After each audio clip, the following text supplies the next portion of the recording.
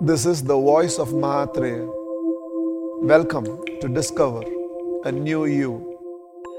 Wishing you most and more. Ram wants to know, when does the transition happen to learning from your silence more than learning from your voice? See, as long as you relate to me as a relationship, and relationship is always to a person, and when there is relationship and a personality involved, then there is only communication, which is the bridge between me and you. In fact, the other day, on September 5th, a lot of people had come and they basically wanted to wish me for Teachers' Day. And I was just telling them that as long as you continue to only relate to me as a teacher, you will continue only to relate to a person. And as long as you continue to relate to a person, you will still keep this in the relationship domain. You know why sometimes many of you get so upset, hurt, disappointed? It's because you still keep it in the relationship domain. Mata, Pita, Guru, Devam should never be kept in the relationship domain. It is a connection, it's a presence. It's more than a relationship. One of the definitions to God is one without a second. One without a second. Mata, Pita, Guru, Devam. All the four are one without a second. Mata, except the one who nurtured you in her womb and delivered you to the world. That role cannot be taken by anybody else. Pita, that source of life, that sperm that ran towards that egg and began the process of what you are today. And that source cannot be anybody else than that Pita, one without a second. Guru, you will have so many teachers in life, you will have so many people who will mentor you, so many people who will train you. But that spiritual spark within you is ignited. Not because you had answers on your relationship, you had answers to your self-image, answers to your corporate professional quest, answer to how to deal with your past, answer to having clarity in the future. All this is okay. Chaos gets turned into clarity in the presence of an intelligence. But the one who ignited the spiritual spark within you, somewhere when you began to realize there is a lot more to life than this materialistic reality, and that's a chemistry. And that chemistry cannot work with many people. It works with one. Somewhere you merge, you dissolve into this one. It will begin as a relationship. You get drawn because you get drawn for multiple reasons. Your likes, your dislikes, your curiosity draws you into that. It begins as a relationship. But if you continue to see that as a relationship, Mata, then it is no more one without a second. You treat it like how you treat a friend. You treat it like how you treat a colleague. You treat it like how you treat a spouse. You treat it like how you treat your children. All of these can be multiple. When sometimes people say that my mother has not been good to me. No, it doesn't matter. She is the source of your life. My father has not exercised some of the responsibilities towards her. It doesn't matter. He is the source of your life. All these four are called creators. Together they create you. Now somehow that day, the way he spoke to me, I was little hurt. That means you have still kept your relationship as a disciple with a guru within the purview of relationship. And that is why there is judgment, that is why there is ego, that is why there is emotion. Because how will you get hurt if the ego is not involved in it? And the only way you can ensure you are not ego involved is not to bring this within the purview of a relationship. It's not another role. A friend is a role, a brother is a role, a sister is a role, being a mother is a role.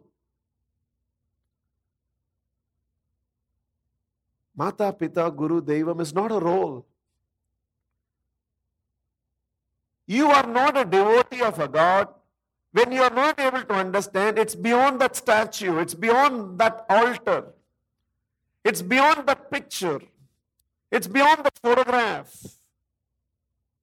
it's beyond the stories that you read. So the moment you reach a stage where the context of your involvement with Mata, Pita, Guru, Devam is no more within the realm of relationship, then it is not a person anymore, it becomes a presence. And when you no more relate to me as a person, because you have directed this question to me, I'm answering it in the first person.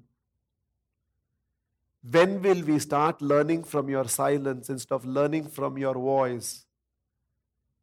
When you no more relate to me as a person, but you actually relate, true to those words, feeling thy presence, feeling thy grace, feeling thy radiance. You are my source of faith and strength. You are my path and destination. And I'm always connected to you. In fact, the moment you use the phrase, and I'm always connected to you, it cannot be a relationship. Because always is not possible within the realm of time and space. Anything within the realm of time and space cannot be always.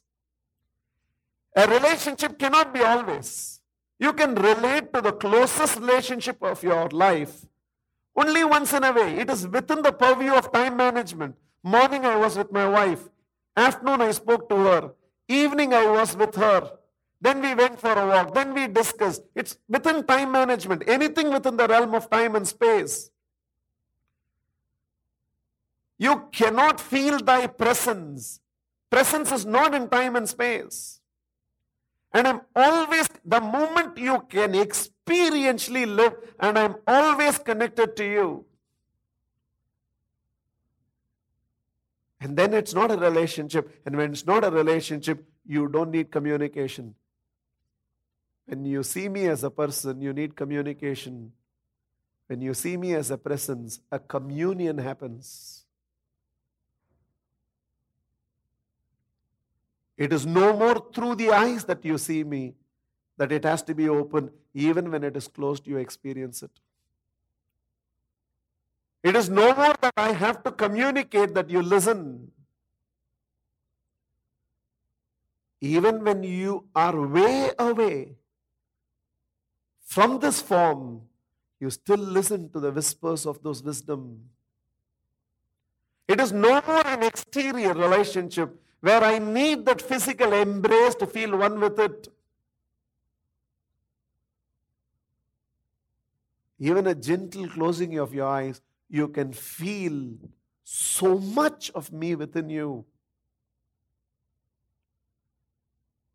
When you stop keeping me outside and keep relating with me, and when you start taking me inside and start getting connected to me, you will not need my communication anymore. Communion will be enough.